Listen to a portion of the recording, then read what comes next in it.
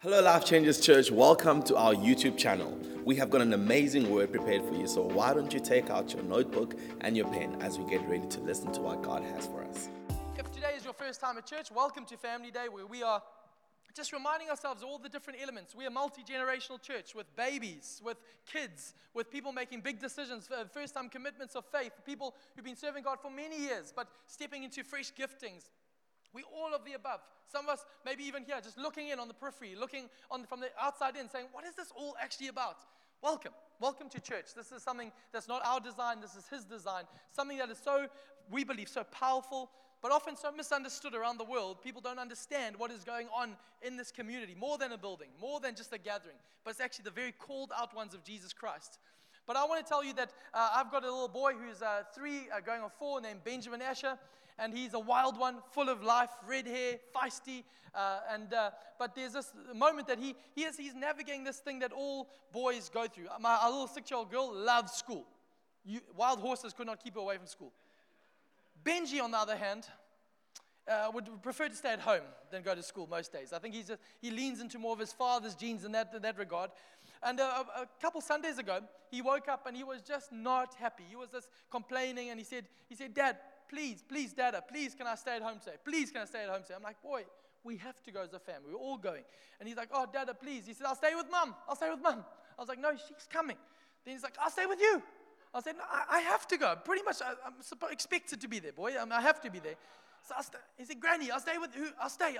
Let me stay. And I said, boy, we have to go to church together. And he sat up and a smile came. He said, church? He said, I thought it was school today.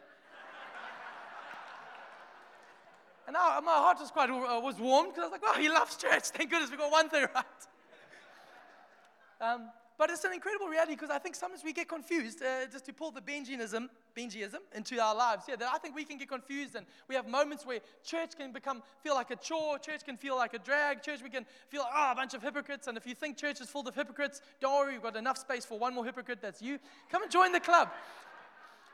But I want to tell you today, I want to just briefly, before we go and enjoy fellowship and engage with one another, meet people, have incredible Boerewors roles that have been made by people who are here just to serve. Some of them are missing the sermon because they're getting the Boerewors roles ready to serve this community, which I think is incredible. But we're going to do that, but we want to bring clarity to what we are doing. Because sometimes like Benji, we can forget whether we're coming or we're going. Life is big and busy, and this thing just becomes another thing. But I want to remind us what we're actually doing by taking us to the very words of Jesus. And it'll be on the screen behind me. And these are the words that inaugurated the start of this revolution. As Jesus came and turned everything upside down, as He met a bunch of ordinary people like you and I, like Lavashan, like Tyron, like Clinton Menorah, like a bunch of young people, wild people who have a former story but have come now face to face with Jesus. And on a beach in Israel, many millennia ago, He said this. He said, come, follow me, and I will make you fishers of men. And so often we can forget what we're on about. We can start going to statements and creeds and ideas and arguments. But I want to tell you, when we boil it down, this is what we're doing. We're responding to this call. Jesus says to every single one of us afresh today, you, come follow me, and I will make you fishers of men. Briefly, there's 3 things I want to draw us attention to. Number 1 is the first one. It says, come, follow me. Let me just be clear to my own heart. Jesus didn't come, and the first thing He said to these guys wasn't, come and like me. No, He didn't say that. Neither did He say, come and agree with all my teachings and agree with me, and let's have discourse, and do you line up on the same level as me? What are your thoughts? No. He said, come, follow me. And in that sense, in that moment, He said, come follow me. And He said that to us individually. Every single one of us has to respond whether to actually follow Him or follow someone else or follow something else or follow our own desires, our own dreams, and see where that will take us. Or we can submit and we can follow Him. We have to own it. We can't outsource it. You can't outsource that to granny's faith. You can't outsource that to your spouse's faith. It's not something that you can outsource to your family, to the community at large. This is individual ownership. You come follow me. Jesus says that to us. And in Acts chapter 2, there's a scripture to the same disciples when the church starts to gather steam.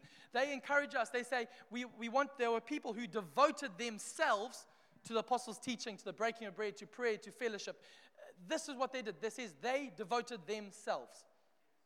And so often we live in a world where it feels like someone else must devote me. Someone else must do the dirty work for me. But Jesus doesn't give us that out. He says, you come follow me. We all have to make a decision on that fact. And I love the fact there's a whole huge difference here between, in that moment when he says, follow me, he distinguishes not, he's not looking for fans. Come and be a fan of me. You know what fans are? Fans are people who are there cheering when the team's winning, have got their jersey on, they've got their face painted blue. If you're up from Pretoria, you know those rabid fans, they like scream at the top of their lungs, vuvuzelas, yeah, we're winning. And when they lose, wash the face paint off, take the jersey off and says, I didn't like them anyway.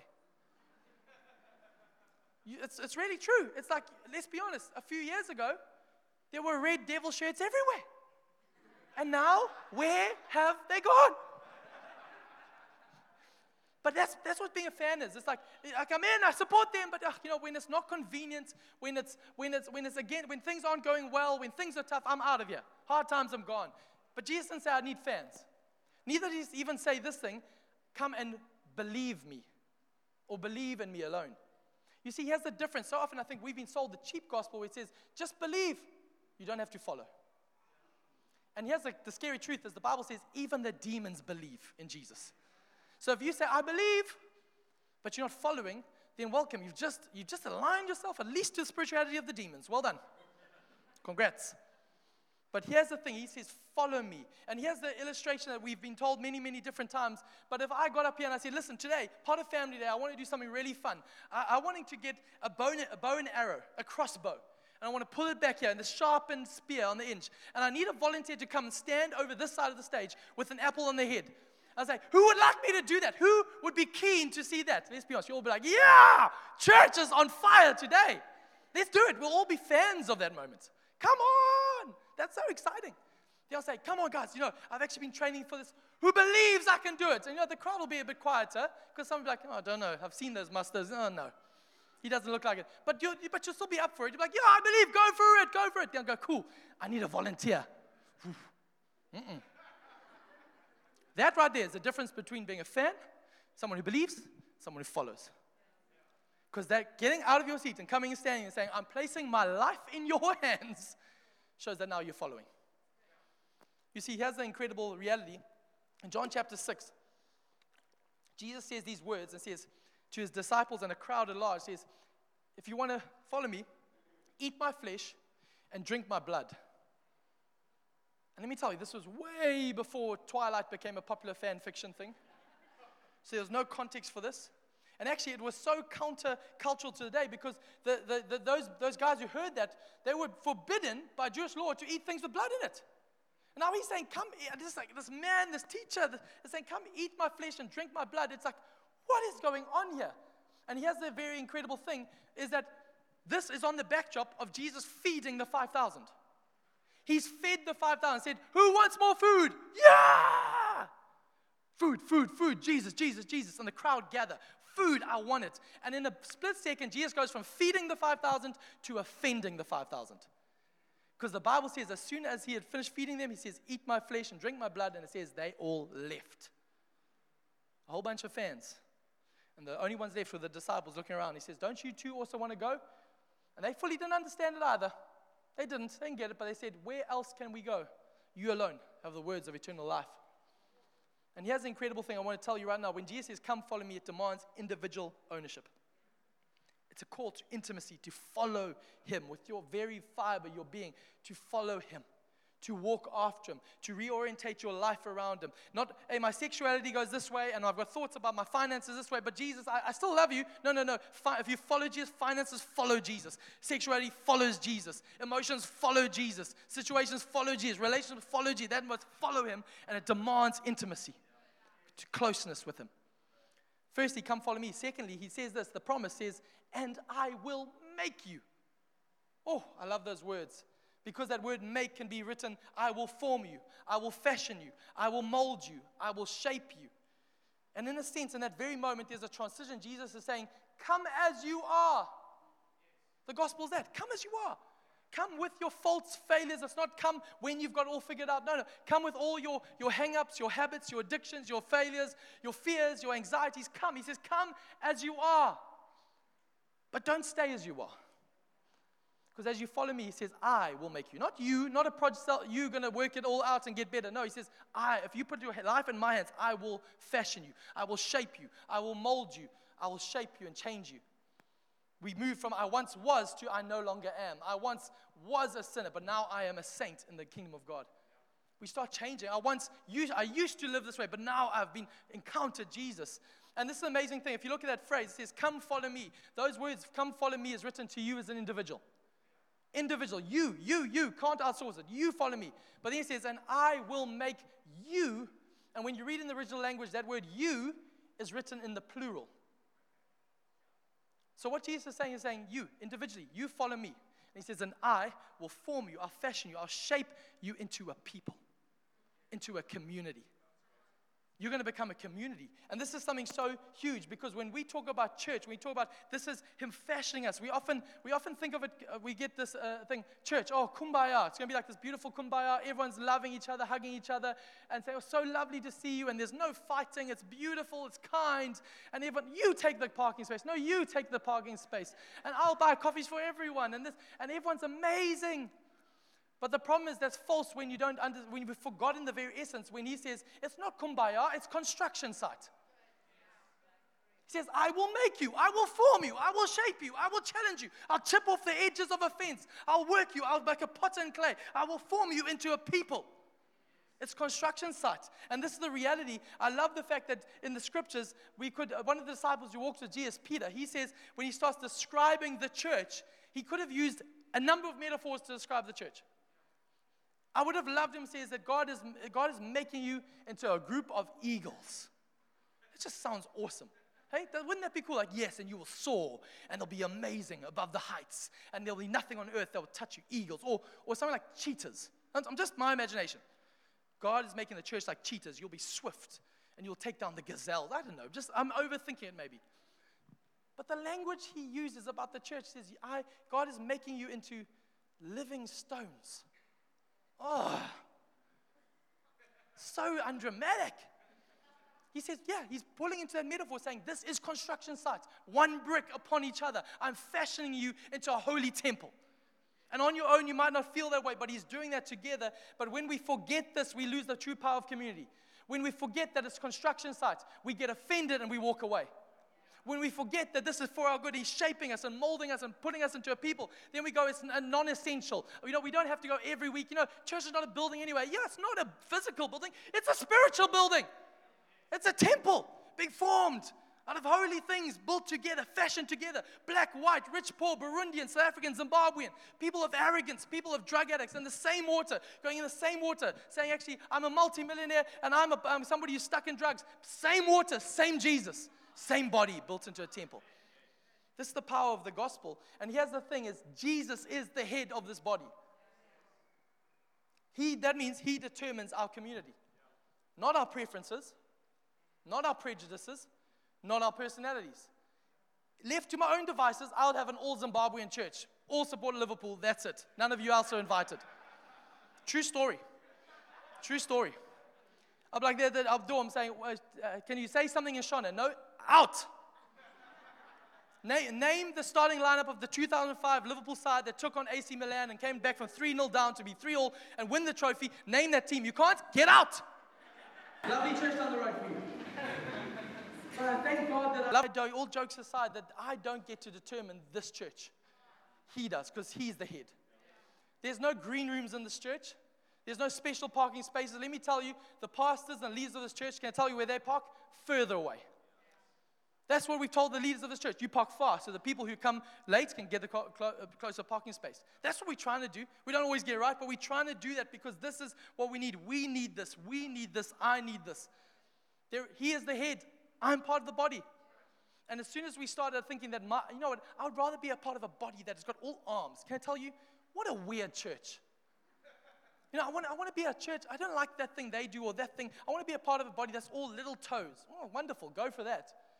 But actually, a power of a body is when we're in sync together with our diversity, but we find our unity, not in the fact that this hand likes that hand, but because this hand is linked to the head. That's where we find our unity. Come follow me. Individual ownership. intimacy. And I will make you, I will form you, fashion you, shape you into a community, a people, a royal priesthood. And he says, finally, I'll make you into fishers of men. You see, I want to say this, that during COVID, the greatest missing element in people's lives was not actually community. What I saw, people could say, we don't need to go in the buildings, we can do it online. Wonderful. That's fine, go for it. I believe in community, I believe in gathering, but here I think the biggest missing element was the missing element of mission.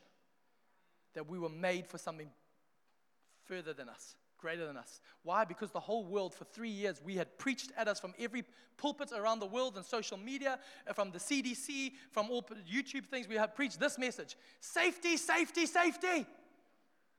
Stay away from those people because you'll get infected.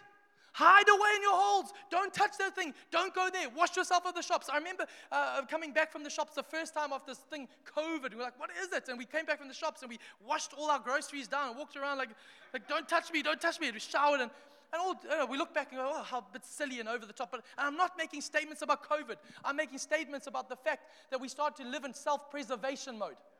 And our greatest fear was dying. Let me tell you, we're all going to die anyway. The greatest thing we should fear is sin and people going to hell. And the very antithesis of safety, safety, safety is a gospel where Jesus goes and touches the lepers. And the kingdom of God goes to the dark places. And this is the reality for us, is Jesus comforts the disturbed. If you're disturbed today and your world is shaking, let me tell you, Jesus comes as the God of all comfort. And he'll sit alongside you and he'll weep with you in your loss. He'll walk you through your valley. He'll hold your hand through your trial. He'll walk and comfort you. But Jesus comforts the disturbed. But let me tell you, Jesus also disturbs the comfortable. If you're sitting here and you're passive, your greatest enemy is not just trying to find a little bit more comfort in your life. He always comes to bring comfort to you so that you can go and bring comfort to others. And he'll disturb and rattle that cage. He did that with the disciples. After this moment, come follow me and I'll make you fishers of men. Road trip. Matthew chapter 16, he takes these young boys, good Jewish boys, and he takes them to a place called Caesarea Philippi. And he takes them to this place where he has this conversation with them. And I can imagine as they were going there, with every step, they're going, where is Jesus taking us? Jesus, I didn't get a permission slip from mom. He's like, no, come, it's okay. And they go to a place, Caesarea Philippi, which was this incredible, for lack of a better word, but an incredible massive crack. And there was this hole in the ground. And it was a place that they would literally call, that there was a demonic reality. They worshipped the goat god Pan there. This was a place where good Jewish boys will not go to. These are the pluralistic societies. They'll go and worship there, do child sacrifice there. And there's this hole there. And people had such a demonic element to it that people labeled that place in Caesarea Philippi the very literal gates of hell. That's the place where the evil was. And Jesus leads these good Jewish boys nervously up to the very gates of hell. And at that place, he says to Peter, who do you say I am? At that moment, Peter says, you are the Christ, the Son of the living God. And then Jesus said, Peter, you're right. And on this rock, on that revelation, the gates of hell will not prevail. I will build my church. And it's so huge in that moment. He's not just saying some esoteric thing. He's taking them to the very edge of the gates of hell in the day. He says, I'll build my church in these places. In the places where darkness feels it's raining, I'll build my church. I'll establish my church in that place. And this is the reality. We are building a church, a community, a people who have intimacy following Jesus. In a world that is saying, no, follow your heart, follow your desires, follow the trends. We say, no, we follow Jesus. It's not convenient. We might not always like it. We might not always agree with it, but I'm following him. And it's intimate. We are people who say he's going to make us into a people. He's going to form us and fashion us to a people. Where he's going to say, no, but I've got prejudices. I've got preferences. No. Actually, all of us are going to die because he's going to make me into a people with other people, living stones. And he says, and I'll do that by making you fishers of men. And this is the reality. He does this on the edge in a world called Cape Town, South Africa, 2023, the world of pornography addiction, of this theology, that thought processes, transgenderism, abortion, this, you can name it. And we say, what are we going to do? And I say, actually, on this revelation of Jesus Christ, he's going to build this church. And the gates of hell will not prevail. And this is my promise to you, and my prayer for us, is as the Titanic goes down, metaphorically, as the Titanic of the world goes lower and lower into the icy depths, we will not play the fiddle. We will not play the band and just watch them silently go by. We won't rearrange the chairs on the deck going, oh, get the chairs all smart as the ship goes down. No, we won't play church. We'll be a people who plunge headlong into the overwhelming waves of mission, throwing everything into this, rescuing people from the dominion of darkness to bring them to the dominion of light. Let me tell you, if you throw everything into this thing of mission, of building the church with Jesus Christ, whether you're an accountant, whether you're a stay-at-home mom, whether you feel that you've just lost your job, whether you are the lowest job of all, a pastor, whether you are somebody who's a student, a scholar, whatever your profession is, tell me undercover, you say, no, but that's not my calling. My calling is the mission of God. Let me tell you, if you plunge yourself into that, you will not be bored one day of your life. Challenged, yes. Stretched, yes. Inconvenienced, yes. Uncomfortable, yes. Bored? Hell no. Let me tell you, this is what it looks like to follow Jesus in community together. I'll come up on the screen behind me. Intimacy, community, mission. Jesus says, come, follow me. Intimacy. And I will make you, shape you, form you, fashion you to a people, community. And I'll take your natural, that you think you've got, that little gifting you've got that thinks is there just to get you your retirement, your safety, your pay off the bond, get the education. Yeah, that's all good things. But he said, I'll take that stuff and I'll make it supernatural. You'll become fishers of men. You'll be an accountant for men. You'll be a stay-at-home for men and women, for people who need Jesus Christ. He says, and this is the reality. When we buy into that, that's when we start to grow. That's when we start to move as a people. Why don't we stand to our feet? I want to pray for us as we land this time. Jesus says that, come, follow me.